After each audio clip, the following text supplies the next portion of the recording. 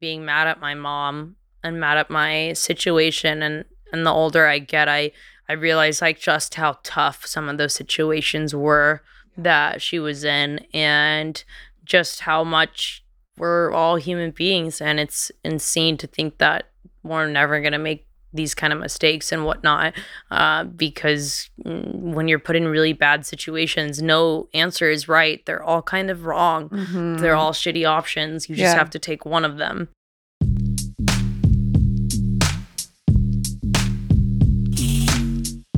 Welcome to High Low with Emrata. Today's guest is Bella Thorne.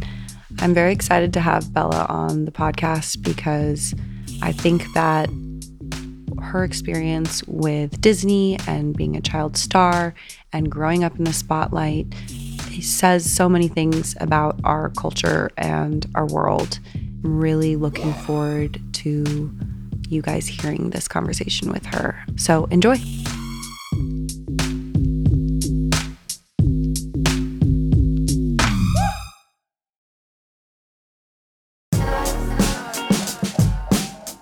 Welcome back to High Low with Emrata. Bella Thorne, welcome to High Low with Emrata. I'm so thrilled you're here. I'm so happy to be here. Okay, I want to start with the first time I remember meeting you. Do you remember the first time we met? Okay, No. It was a long ass time ago. It was on the a set of a Nylon magazine shoot in downtown LA. It was probably like 11 years ago. You were with your mom, and your stylist at the time was a mutual friend of mine. And I remember meeting you, and it was like before I had done Blurred Lines, but I think you were popping, you were on show, and I have known you and felt connected to you for over a decade, which is pretty that's crazy. Cool. Damn. Yeah. I want to like go back to see what I looked like in 2013 just to like see. You were a baby girl for sure. You were a baby girl, but how old would you have been then? I'm 25 now. Okay, so you were a baby girl. You were 15. Holy shit, 15? Yeah. Oh definitely. Man, that was my Wolfie stage. Okay, what's the Wolfie stage? You know, where everything kind of grows out of order. Okay. Like your nose keeps growing for like 2 years, and then like everything else. It was also when I got incredibly skinny. I have a lot of anxiety, and during my like 14 to 17 years, all those years, my anxiety was like just incredibly terrible. And you can just see it if you like look up photos of me from that time. I'm so skinny. I actually look like a bobblehead. Like put me on your, dashboard. I'm the same way when I'm anxious and stressed. Right? I lose weight. You lose so much weight, and I can't physically eat when I'm really anxious. And when I'm on set all the time, and too, like when you have a lot of things coming up, like for me, if I start chewing food, I'll like actually throw up in my mouth. I cannot physically put it down. So I have to just do juices and chicken broth and bone broth and like different broths to like plain toast is my trick. Really? Plain toast. I wish I could get down someplace. Oh my God. And during that stage in my life, I think I was just like at my like darkest places. And I think for a lot of women too, we all experienced that definitely throughout all those teenage years of just like trying to figure out who you are. And then all of a sudden you're coming into your body, and people start looking at you as like sex and not like, that whole age range I feel like is quite confusing and can be really stressful as well. I mean, for you especially, like when did you start acting and when did you start working? I started acting when I was 8, and I started modeling when I was 6 weeks old. Wow, your mom said get to work. Well, yeah, literally. She was like fresh out the womb. Let's go. And my siblings were already models as well. So I had Pottery Barn babies booked before I was out of the womb. I was physically in my mother's stomach, and my brother was at a shoot for them, and they were like, "Oh, when is it due?" And she gave them the date, and they're like, "Oh, that's perfect. That's just when we're shooting this thing." And my mom was like, "You don't know if it's a boy or a girl yet." And they were like, "Oh, it doesn't matter at that age. Blue, pink, it's nothing. Like, you just can't even tell." Oh my God. So wait, you were on set before you were born. Literally. You were on set when you were still in your mom's stomach. You were booking jobs when you hadn't even joined the living. Literally. And they say child actor, but this is in vitro model. I blame my mom for my stigmatism in my eyes, like, because I'm like, I shouldn't have had flashes that young. That is You know, real. like that should be blinding. Like I have a friend who makes fun of me. I have very bad eyesight, and I told is them it because of the it's a flashes? flash, and he was like, "You have got to be fucking kidding me! You did not just tell me that you have bad eyesight because of the flashes of the camera, like okay, supermodel." And I was like, "I'm sorry, but it's facts. Right. Like it's true. I watched It is facts though, right? yes, Because then when you close your eyes and you just still in see it. general, even when your eyes are open, yeah, you have Yeah. that like blackness with that bright light that It's just also like my excessive iPhone use. I will admit has probably fucked up my eyesight, but it's the flashes. So I just lost my phone over Art Basel. Okay, I didn't lose it the night that we went out and partied all night and stayed up till 10 a.m. I didn't lose it that night. No. I lost it the next day, hungover, trying to change hotels, getting on a flight. That's when I lost my when phone. you're half a person. And yeah, Yeah. when I'm like one half of a person. Yeah, like But 10% I'm of like, a person. yeah. You're actually you're in a pottery barn campaign that's 6 weeks old again when you're that messed up. Like you can be responsible for a phone. Exactly. And like I've been genuinely surprised. I've been out of a phone for like 2 days, and I'm like chilling. Like I haven't had my Wow. phone. Luckily, I have my right hand Victoria, who has a phone. Okay, and so, deals like, with for all my emergency- business yes, still. yes. So at least none of my businesses are falling apart But because you're I don't not, have like, my phone. up on social media and doing Yeah, it. I'm really proud of my non-phone addiction. I feel like it's taken me a minute to get there. When did you start having anxiety? You said like 14, but I think it started probably when I was much younger than that, but I think realized it when I was like 14, 15, when that actually started becoming a conversation in the world. What is anxiety? I remember when I was 13, I was walking out of the Galleria. I just seen a movie, and I'm walking and I just face plant because I had this anxiety cramp. I have some stomach issues in general, and when I get anxiety, I get this cramp in my chest, like right underneath my rib cage where I can't breathe. And I really just can't breathe at all. And it feels like I can't move because it is so tight. It feels like someone's actually like stabbing through my lungs. It's a that's awful. terrible feeling. And I remember just like falling to the floor, and I stayed there for like a good solid 10 minutes. And my friends were just like, what are you doing on the concrete of the Galleria? What is happening right now? And that I never understood what that was. And older, and I got like an upper colonoscopy when I turned 18 because of how bad my situation was. And they were like, oh yeah, we found nothing. It's just anxiety. Like take some Xanax, take some of this. And I don't believe in taking pills, so that was like another thing. And then I found weed, and that helped me out a lot. stay tuned for more High Low with Emrata.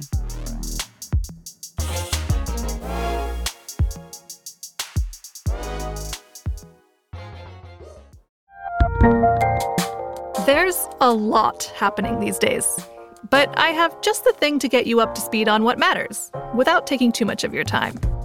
The 7 from the Washington Post is a podcast that gives you the 7 most important and interesting stories, and we always try to save room for something fun. You get it all in about 7 minutes or less. I'm Hannah Jewell. I'll get you caught up with the 7 every weekday, so follow the 7 right now.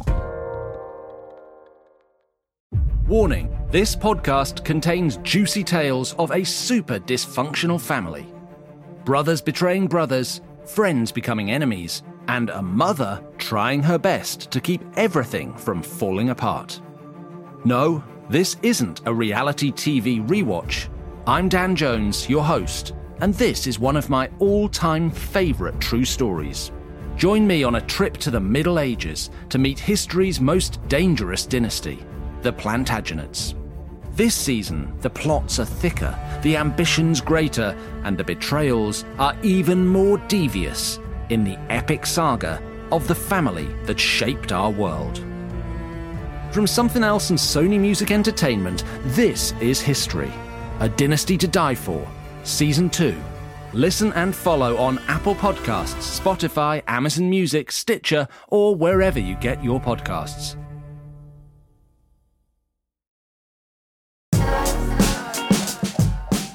Welcome back to High Low with Emrata.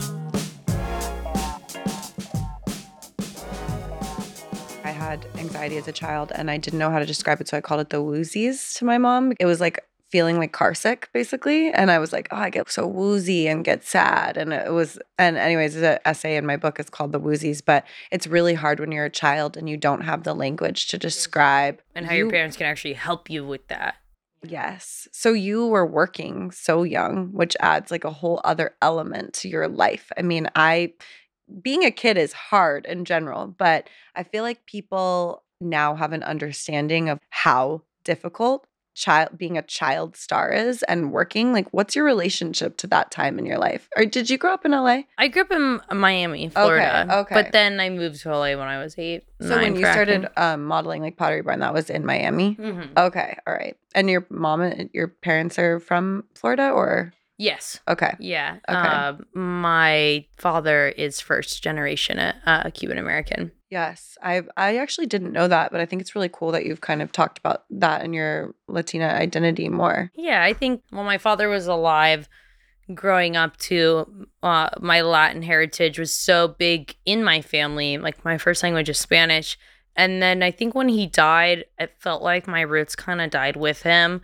And that as I get older, I'm just really trying to bring my roots back. I'm trying to bring him back alive in that way, get further into my heritage to understand my community more. And I think the older I get, the more I realize how important that is to me. I think especially too, like when you're younger and you're mad and you're like a little bit angry at the world too, you're kind of like, fuck it.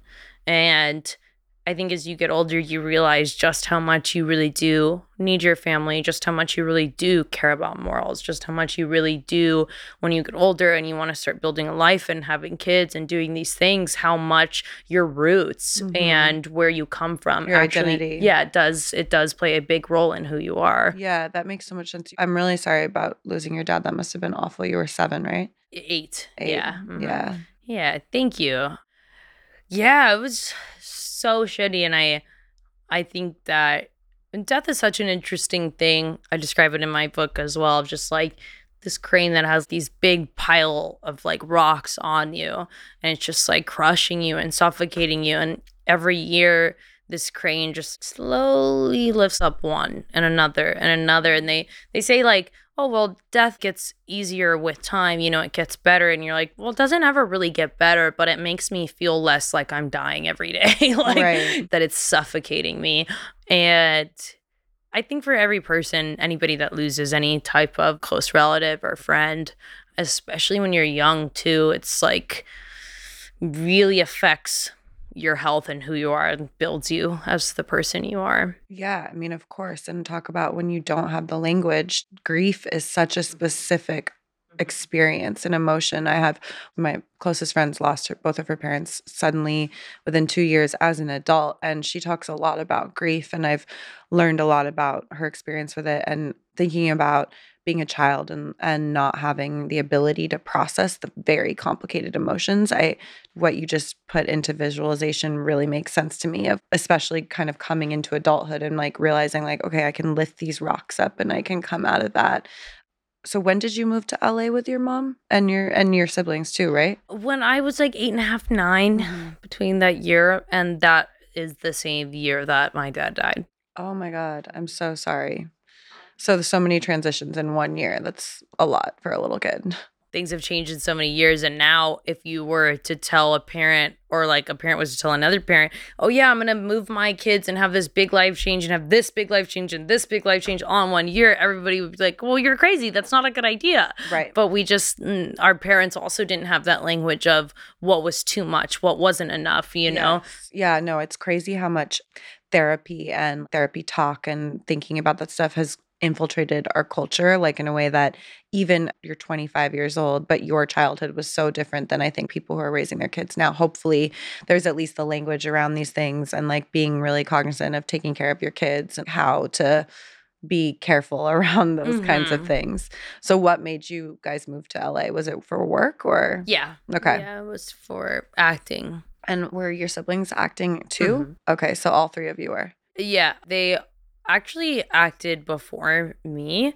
I was the one that took the longest, and that's because I was dyslexic and I couldn't read, and it just took me so much longer as well, like with the Spanish speaking first and then having to drop it to learn English to then learn how to read. It was just so much. And then my brother one day, he was on a show and he was like, "Oh, why not try it? No one's gonna know in Florida if you failed, so you might as well." And he was right. Wow. So then Yeah. you just started auditioning? Yeah, auditioning. The first thing I did was Entourage. Oh my God. hmm What did you play in Entourage? I played this little girl when Turtle is like looking for, I forget who he's looking for in the scene. Uh-huh. And I'm just like, what? Like, what are you doing here? I don't know this guy. Oh just my shut the door God. and I'm Wow. like, The internet "Hey." needs to dig that clip up and Yeah. find that for us. I mean, I'm sure you have it, but like, damn, do the streets know that your big like coming out moment was on Entourage? Entourage.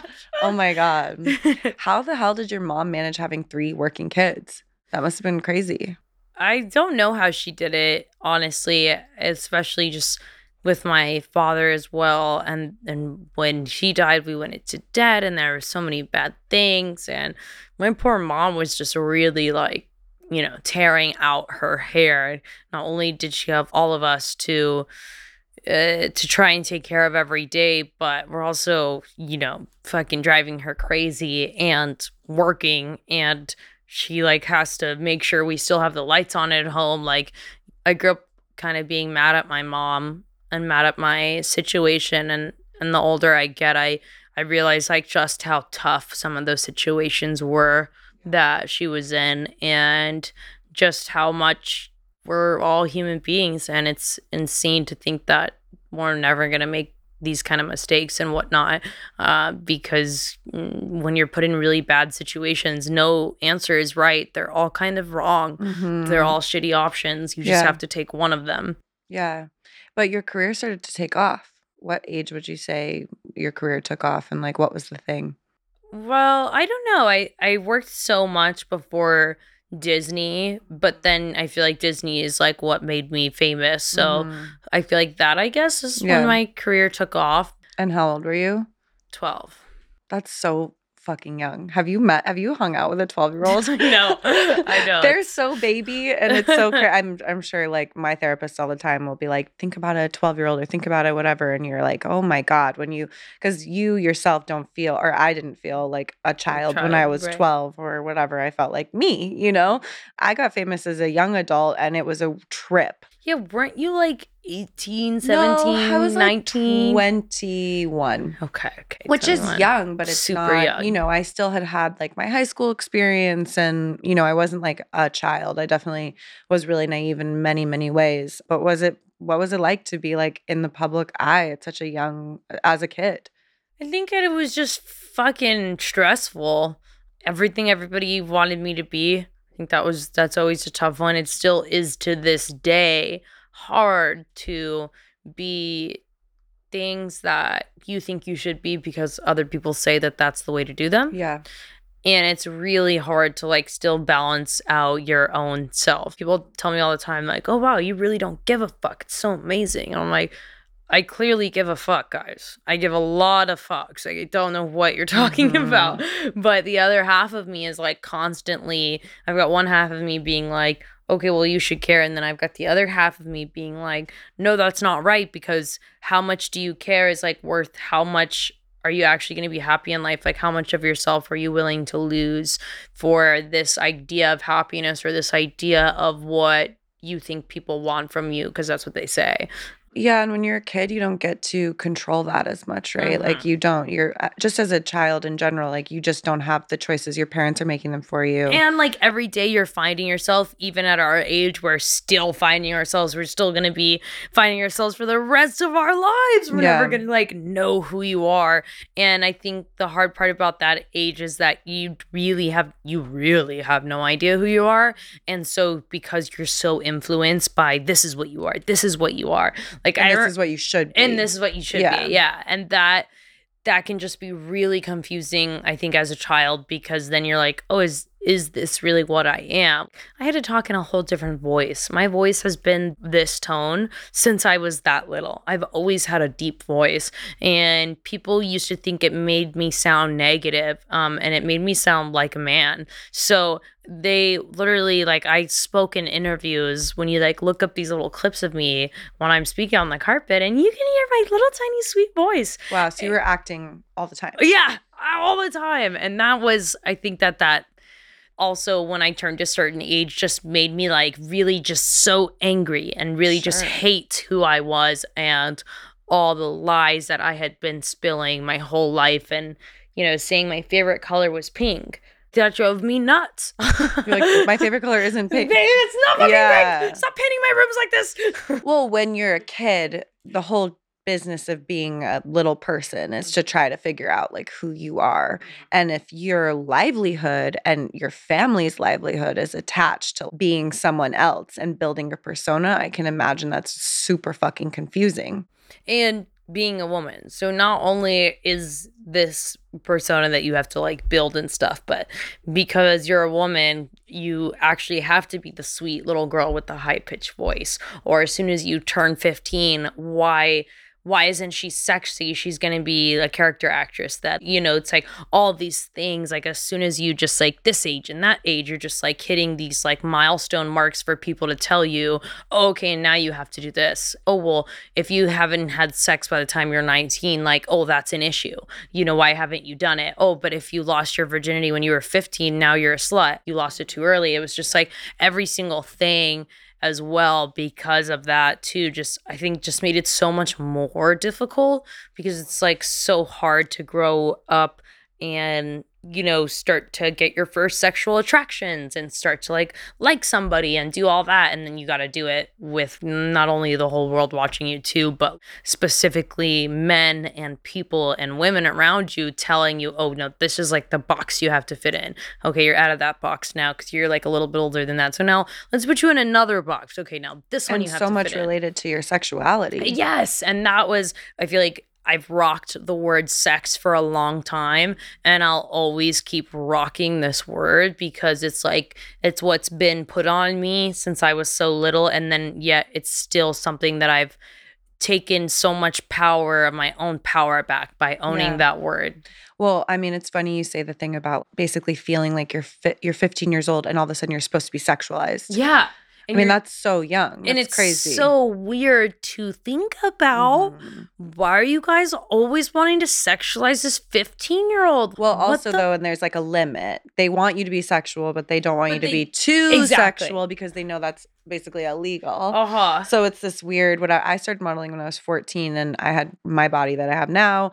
And it was this really strange like dance of, well, she is sexual and that's why she's working. Like we are sexualizing her, but also, whoa, don't be a slut or be too much because it's uncomfortable. And it was so confusing for me. And I wrote about this in my book. I had this experience when I was 18 or no, I was in high school still. So I was 16 years old and a agent was flipping through my book and they like pointed to my picture and I was with my friend who was also modeling at the time with the same agency and they were like, this face, this is how we know this girl gets fucked. Yeah. And they were like, you got to give a lesson, Emily, on this. And I remember being like flattered and also obviously so embarrassed and horrified. And now, of course, looking back, I'm like, that is so fucked up that they said that to a 16-year-old girl. Oh my God. But that is the reality of being a young woman in the industry and being underage, but also the weird fetishization we do with like underage girls. Wow, that just like my brain needs to like take a moment just to digest that for a moment. Yeah.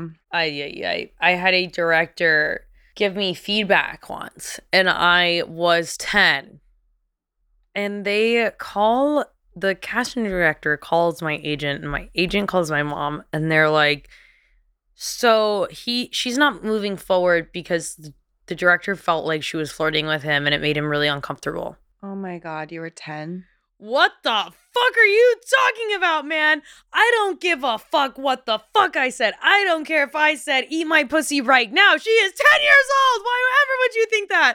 Why? Also, him Why? feeling like it was acceptable and not like that it To was say a real this! issue. It was an issue that it made him so uncomfortable. Also, like, you're in a director session. You can't really like say or do much. You do the scene, you Also, say that's a hello, you child. walk out. There's no time to like, let me go sit on your lap or like make you feel uncomfortable. What the fuck are you just talking putting about, it on man? a 10-year-old child and making it like they made an adult man uncomfortable is insane. Is so insane. Like, And then that was relayed to a casting director who was happy to relay that to your mom. to my agents. Like, and if you that's who need I a more fucked up story about Hollywood and like pedophilia and the sexualization of children, like, I don't know that there is one. I'm just trying to think, and I still go back to this every day, like, and I'm trying to find almost fault in myself, like, well, what did you do, Bella? Like, what did you do that you made him feel like this? You were 10. You didn't And do I'm like, anything. every time I'm like, Bella, stop it. I mean, he Even was that thought right there sexualizing is you. becoming a part of the problem. That Yes. thought right there is a part of the problem. Don't even think that thought.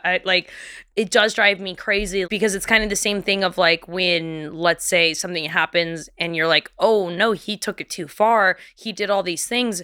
And then somebody goes, well, what did you do that made him feel like that he should kiss you or that he should take that moment to take advantage? Did you do something? And you're like, Well, the it's same shame. mentality. And It's I'm just, shame. oof. But when you're a child, I mean, the most important thing you can do as an adult is forgive yourself and realize, like, I was a fucking kid. And that man, I hope that person is not successful and I hope they rot in hell. I think it speaks to like the larger culture around Hollywood and teenage girls specifically, where you need to be pretty, you need to be this certain thing, but then the scale of you are sexualized, but then also you're not supposed to be that sexual. I mean, it's like Britney Spears, exactly what we've seen, like what she had happen to her, where it's like wear the pigtails, but be a virgin, but gyrate in a mini skirt, but you know, exactly, let this be your biggest hit song that makes you a star in this schoolgirl skirt, and let's make you this little sexy girl that is literally in high school, and then let's also be super mad that you're wearing that skirt in the first place, but also be jerking off under the table at the same time. Bro, what the fuck do you want from me, man? Like, this is just absolutely makes literally no sense. One time I almost got fired off the Disney Channel because I was 14 and I wore a two-piece on the beach. And this stylist that I was hanging out with put this chain on me. That's like a body chain. I don't know. I don't care. There was a fan. They got a photo of me on the beach.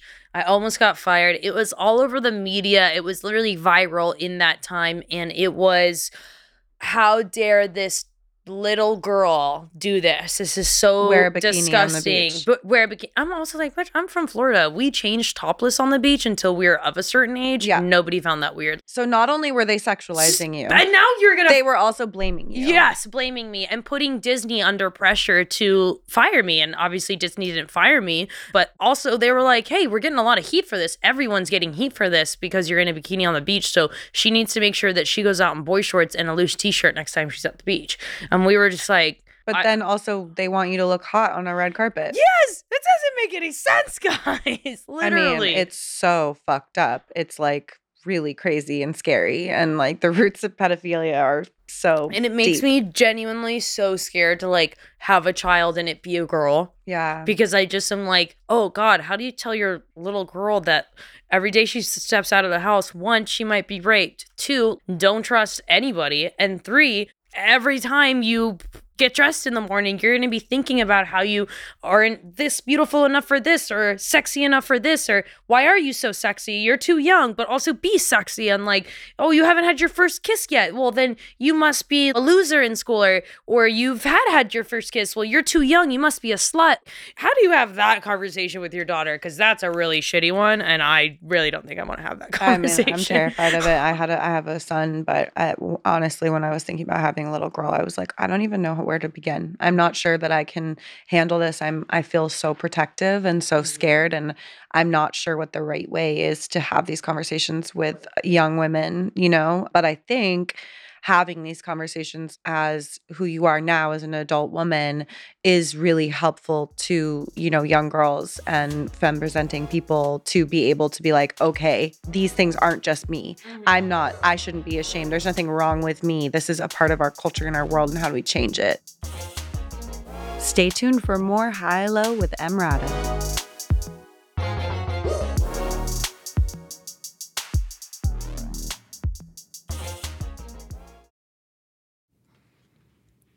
You may have heard of the podcast Juicy Scoop. Wondered what it is?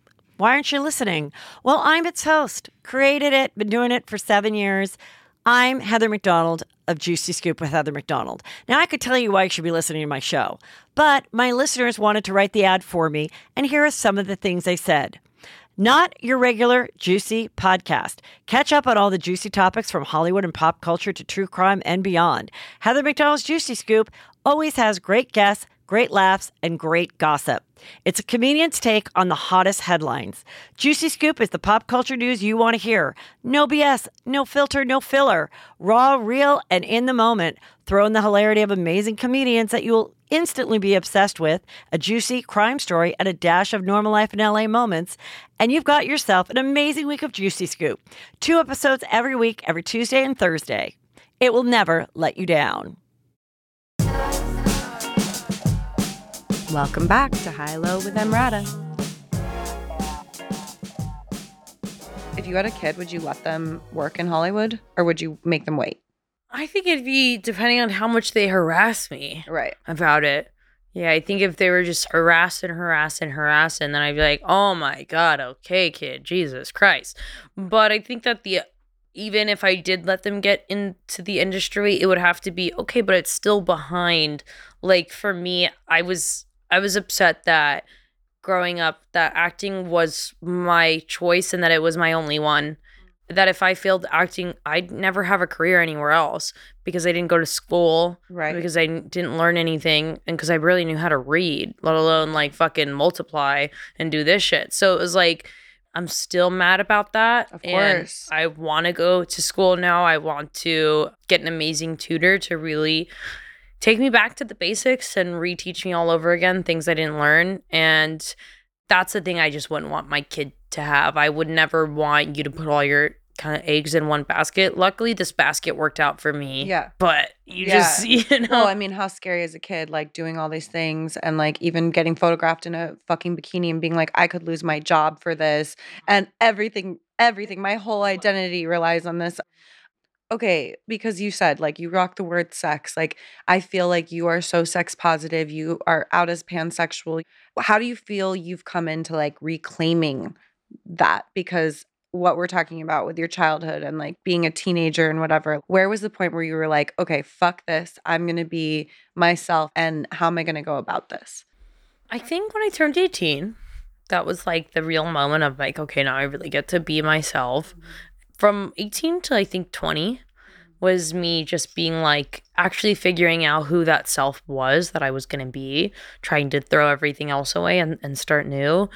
And so I think probably by the time I was 20, I was like, oh, okay, this is definitely more so who you are as a person. It's like your fucking taste buds changing every 7 years. Everything's be always changing all the time. People put way too much pressure on us to know who you are, and if you say something, stick to it. Yeah. And you're like, yeah, well, I said that 5 years ago, bro, and I have no idea how I feel now, and I'm gonna have no idea how I feel in another 5. Well, especially when you're younger too, like you're trying on different things, and like if you're in a public space, like I mean, I've talked about this with a couple different guests who like got famous really young, and like you say things and you need to be able to evolve as a person, period. And if the world doesn't give you that opportunity, it can make you feel awful about yourself. But it's important that we evolve. Like we get new information and we change our opinions and we change who we are. And that's a beautiful thing that should be celebrated. It's like, think about how many times you change your style over how many decades. You know, you could go from wearing like punk rock sexy to like Chanel collared up like in 10 years. You don't know. Yeah. You don't know. This could be your whole style for the next 6 years. That's just like your life. Like your life just, I think we just put so much pressure on knowing the answers. Know how you feel. And it's like, I don't really know how I feel about a lot of things. I'm still kind of like, I don't know. Could go either way. Yeah. It must have felt really good to turn 18 and be like, I can be whoever the fuck I want now. Mm-hmm. But it also must have been scary. It did. I remember I was in Starbucks and I was kissing my boyfriend at the time. And somebody got a photo of me in Starbucks, a fan, and they take a photo of me kissing him. And I turn, I hear the click, and I turn, and I'm immediately like, you need to delete that. And I like take their phone, and I go and I delete it, and I go into their recently deleted, and I'm like, you can have it. You can have it. you can have it. And I remember just laughing, just hysterically laughing. And I was like, you can totally have it. And I just did not give a fuck. And I was so happy, like, to think that even at 18, there shouldn't have ever been a photo of me kissing a boy on the internet. But you were so used to protecting your image and like being this one kind of person publicly and trying to control it. And then you got to not do that. And I was like, yeah, fucking get another pic. Let me stick my tongue down his throat while you're at it. Was there a part of you that was scared too, or no? Did it feel just freeing, or were you like, holy shit, what am I doing? Yeah, I think it was pretty scary. Yeah. I think like definitely being on your own and not being completely free from previous influence and really being like, okay, I'm going to start fresh. Like, who am I really? That I kind of for the first time ever, right? Ever. That was definitely scary. And am I going to lose my life being like who I am as well? Like there were certain things that to me I thought were just fucking ridiculous that shouldn't have ever been an issue for me in my career. When I had cystic acne and everyone was like, she must do heroin or crack because her acne is so bad. And I'd be like that was really it started this narrative that like Bella Thorne is dirty. She's really dirty. I still see comments about this, about me being dirty.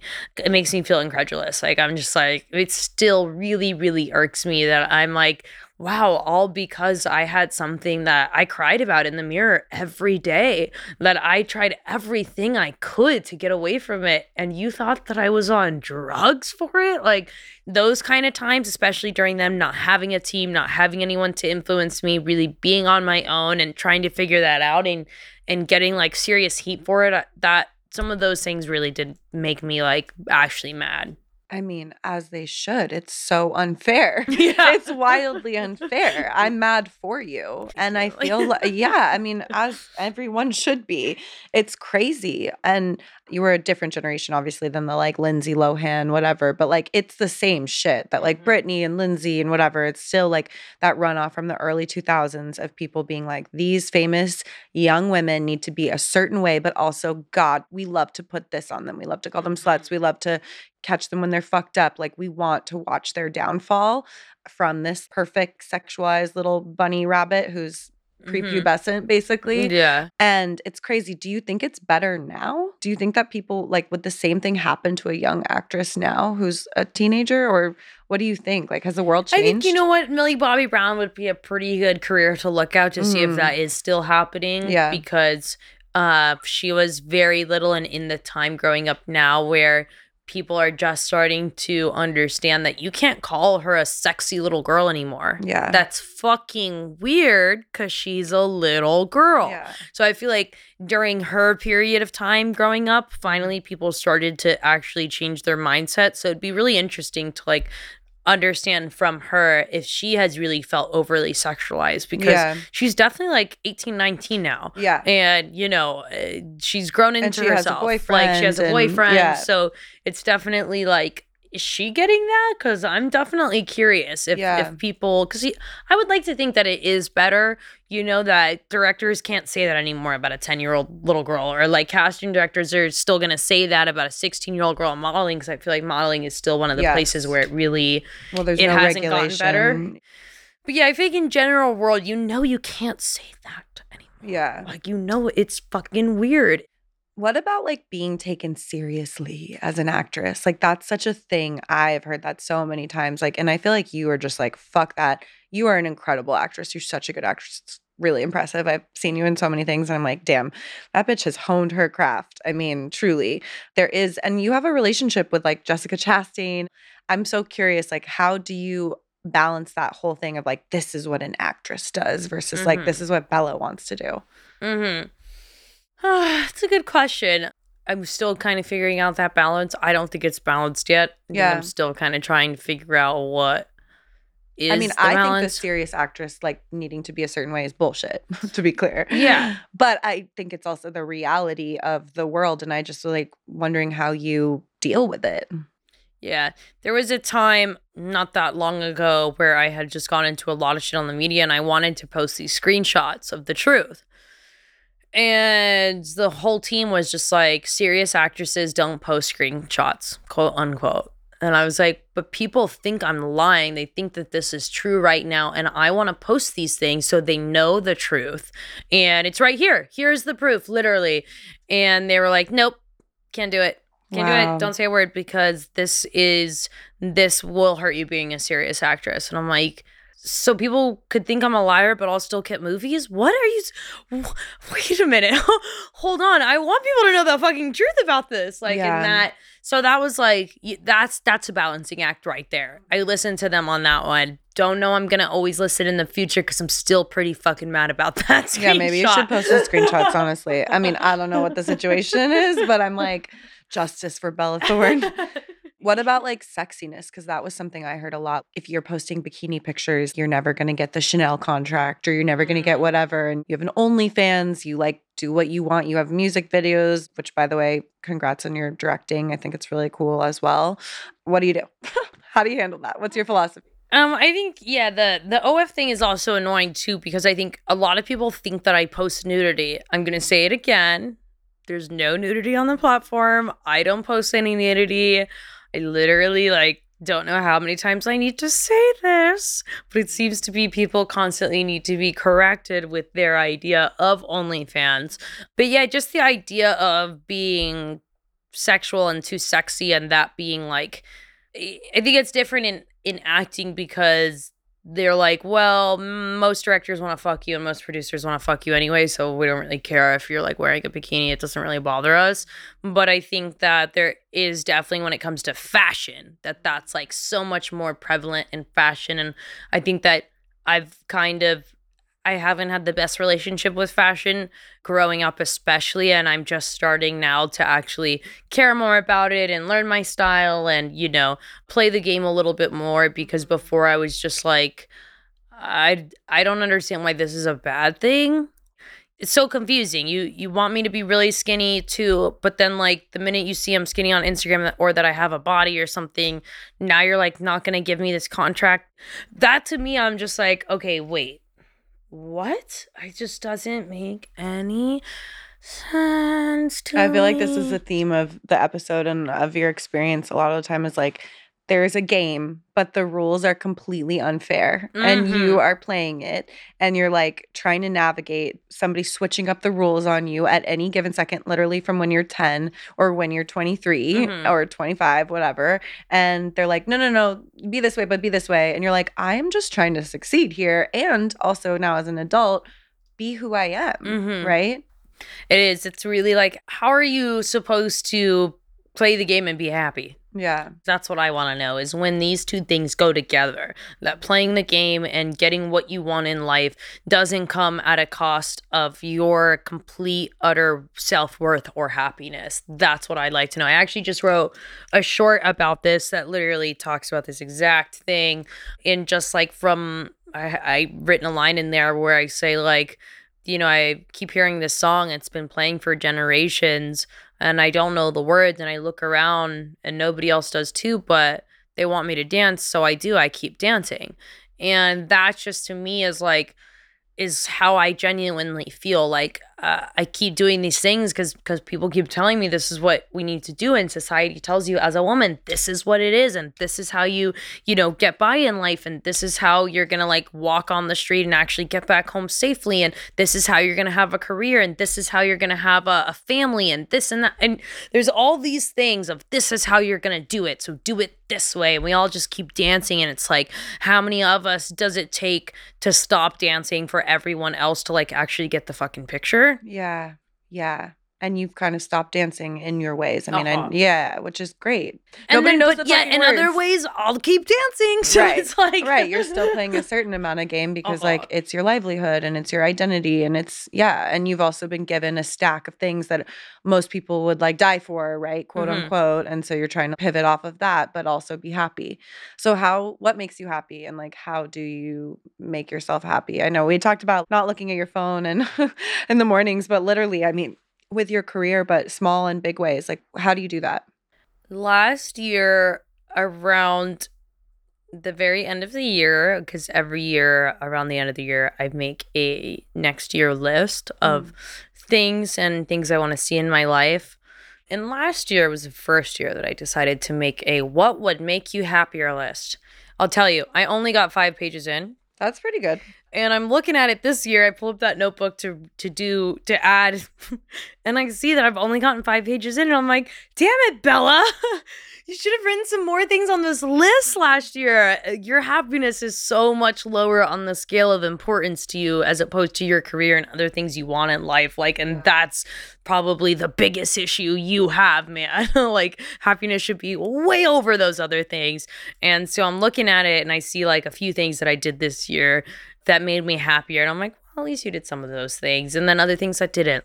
You know, I just didn't get on a better routine of walking my dogs. Oh my God, you sound so hard on yourself. I'm just going to interrupt you right now. Like, you're literally like beating yourself like, I didn't walk the dog. It's like, well, that's not going to make you happy either, being hard on yourself. So don't be hard on yourself. Yeah, but if you never are hard on yourself, and especially if we're hard with everything else in life, like career and other things, then why aren't we hard on ourselves about our health and our happiness? Yes, because like I've never last year I got into drinking a full jug of water every day, like a gallon. I haven't done that yet. It's a good one. I really it does need to make do that. you happier, especially when you beat your own ass into doing it. Yes.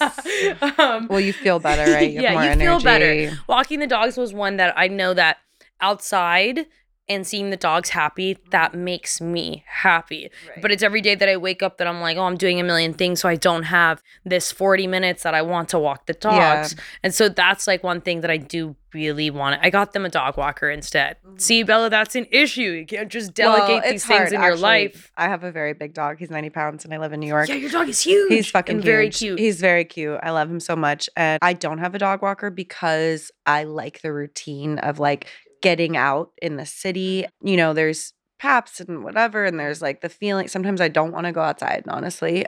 And it helps me in now having a baby. I like also like go out with him and whatever. It's like a nice ritual, and it also makes me feel really connected to New York City because people like stop and talk to him, to Columbo, and like feel like I have really good interactions with people. But I don't have enough damn time anymore. I'm so stressed, and my poor dog like needs more walks. So it's about the balance, right? It's like delegating and whatever, and you have a lot of shit going on. What else do you think makes you happy? Oh my God. Time with my friends, like really like my close friends. Last night, actually, my girlfriend and we were like, I was going to stay in. I was going to prep for today. I have a big day today. And we were like, should we go out to dinner? So I got a sitter, and me and my best friend drank martinis and split a steak frite at this amazing restaurant called Raoul's. You should go there. It's like Andy Warhol's like favorite restaurant. It's really cute. There's a tarot card reader upstairs. Oh. So you can like go up there after you have your steak. And we just had a great conversation. And I felt 20 times more rested than I would have if I had just gone to sleep last night. You know, it brought me so much joy to just talk to her. That's probably like the most important part about life. I think about my deathbed all the time, and I'm like, man, what are you going to be thinking about on your deathbed, girl? It better be some good shit. And it's all those moments. It's going to be the birthdays that I didn't miss, and, you know, the holidays with my family that I made sure I was at, and those funny, random late night conversations where you learn more about yourself and more about other people, and that genuinely makes you feel fulfilled, not like the extra whatever extra like on fucking Instagram or the extra campaign or these things that you think in that moment, man, this is gonna make me so happy, but you think about your deathbed, that's definitely not what you're thinking about. Was not like what you did with your career. It's like how many people you influenced in your life and how happy you were those times actually. I mean, success is so subjective, like ultimately. So you can reach a certain level and it's still not going to feel like enough, you know? And I found in my life doing what actually makes me feel good and I enjoy and I'm fulfilled by that's success. Like that is it. It's not about the numbers or the, you know, dream thing that you think you want. It's about like, what are you doing day to day and does it make you feel good? You wrote this really great book that was kind of, it's a young adult novel, right? But it's really about your experience with grief. Yeah. The Life of a Wannabe Muggle. Yeah. I would say grief is probably a really big one that I deal with in the book. So you said you wrote a short. Are you going to write more? Oh, yeah. Cool. I'm writing a movie right now. Cool. I have a series written that I'm really excited about that I'm just pitching right now. And yes, I'm in the middle. I'm writing a movie, and I'm actually writing another short that's based on somebody's true story that I had worked with that gave me rights to tell their story, which I feel so honored and just so lucky to be able to bring their very harsh, unfortunate true story to life on the screen and to do it some justice. And yeah, the short right now, the other short, Paint Her Red, I'm really excited about because I feel like that's tonally one of the things that I talk about the most in my writing is like all over that short. Okay. And What do you mostly write about in your how all would of you my describe it? themes are like family trauma. I think that's a big one. That's probably like in every one of the ones. It's I in mean, it everything makes that's sense. You've written. had a pretty specific experience. And women, the things that we deal with in life, that always makes its way in. Being gay, yeah, I think that those three things are pretty much, they always find themselves, even when I'm not trying to write it at all and I'm trying to do something different, it's just still just like works its way in there. Yeah, I guess you write what you know. I was going to say, we talked a lot about how you present in the world with your sexuality, but like, what about your personal journey and like coming out? What was that like for you? And how does it feel now to be somebody who's out? At first, it felt great. And Mhm. then it was a little shitty for a while because I did it at a time where it wasn't cool yet. And people didn't like it yet.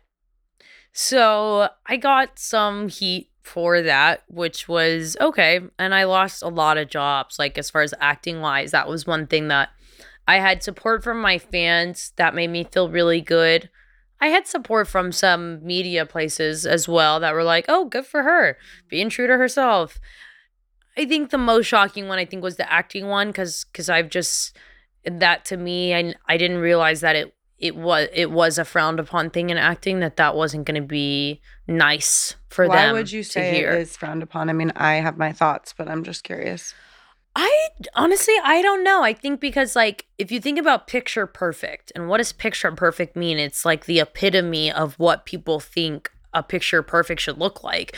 And what is epitome? The very, very down deepest of that is like man meets woman meets very clean woman meets glamorous girl meets does right by her husband and does right by society and just keeps like minimizing.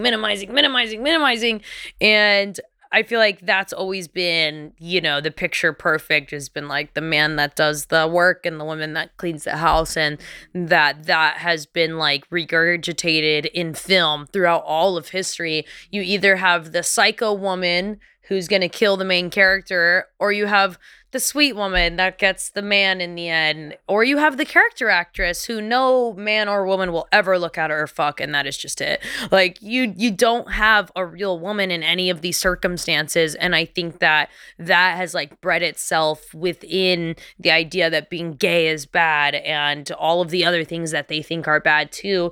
And now it's become, I think, a lot better, and I think nobody gives a fuck anymore that I'm pans in the industry. It doesn't hurt me now, Yeah. but it hurt me then, yeah. Ugh, that's so brutal. I also think it's goes back to some of the other things we were talking about earlier. Like, there are so many straight men in Hollywood, and if they think you're not interested in having sex with them exclusively, they don't want to hire you. They will not hire you. Yeah. Yeah, and I think You have to that's play into the fantasy. play into the fantasy. You're playing into the game. I think that's another hard one when it comes down to the game and how much are we gonna play? How much of yourself is worth willing? Like that's all what the short that my next short is about. It just Wow. all talks about that. I can't wait to see it. I'm gonna send it to you. Yeah, Yeah, please. so you can. And then you tell me what have think. obviously Thorne, your new jewelry brand. Yes. So wait, you came in bearing a gift, which is Yeah. so nice. Like, this episode's gonna come up around the holiday season. Can I open it? Yeah. Look at this packaging. This is gorgeous. I wish I could. There's beautiful large pearls. There's like this red velvet situation, and oh my God, these are beautiful. Pretty, right? What Or are these gold called? daggers. Huggies, kind Yeah, of. the Yeah, Huggies, yeah. yeah. I love. Oh my God. Wait, there's so much beautiful. Yes. Wait, the so lighter. The lighter. So this also comes with the chain that is wrapped around my neck currently, the one with Okay. the gator. Okay. All of our emblem stuff is the gator because I'm from Florida. Okay. And so that's for your son. I was just gonna say, is this for my Yes. baby?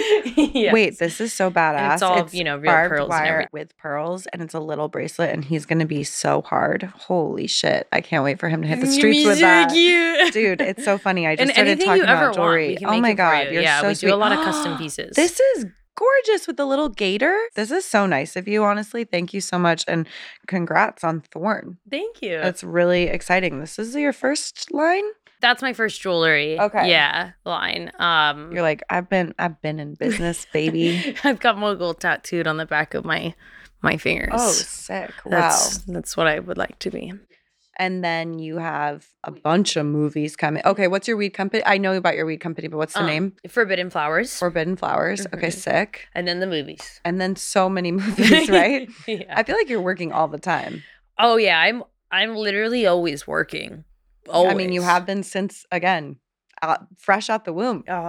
That's why my happiness list is so short. It's only the 5 things. But this year, I'm adding a lot more things, and I intend to do them this year. Good. I want that for you. And I feel like I am sorry that I've had to be so up on your journey because it's none of my business and the world should just leave you alone and let you have that experience. But it's also really beautiful to watch you find yourself and express yourself and figure out what works for you. And I think it's really brave because it's not easy to do that when you have so many people conditioning you and telling you what's right and what's wrong.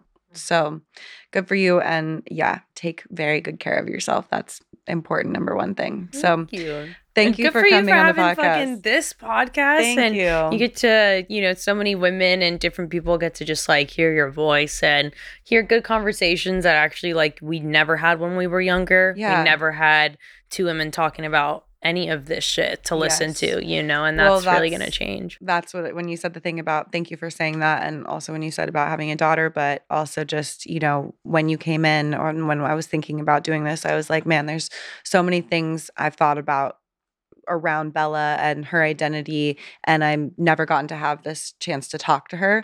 And it's this is what I would have wanted to talk to you about if we had gone for drinks. So thank you for being willing to come on and have this conversation on mic'd up. Yeah. Thanks for having me. All right.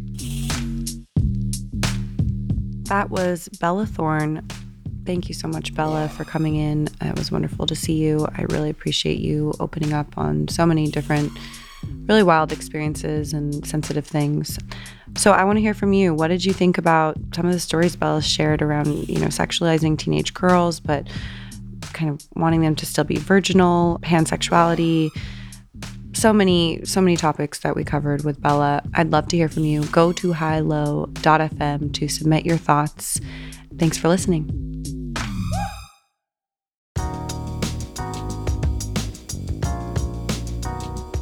High Low with Emrata is a Sony Music Entertainment, Bitch Era Media, and Something Else production produced by Chelsea Jacobson. Our executive producers are me, Emily Radikowski, and Sarita Wesley. Our senior producer is Medina Parwana, and our associate producer is Rachel Choder. Today's episode was engineered by Samantha Gatzik, with original music by The Crystal Pharaoh. Thanks for listening.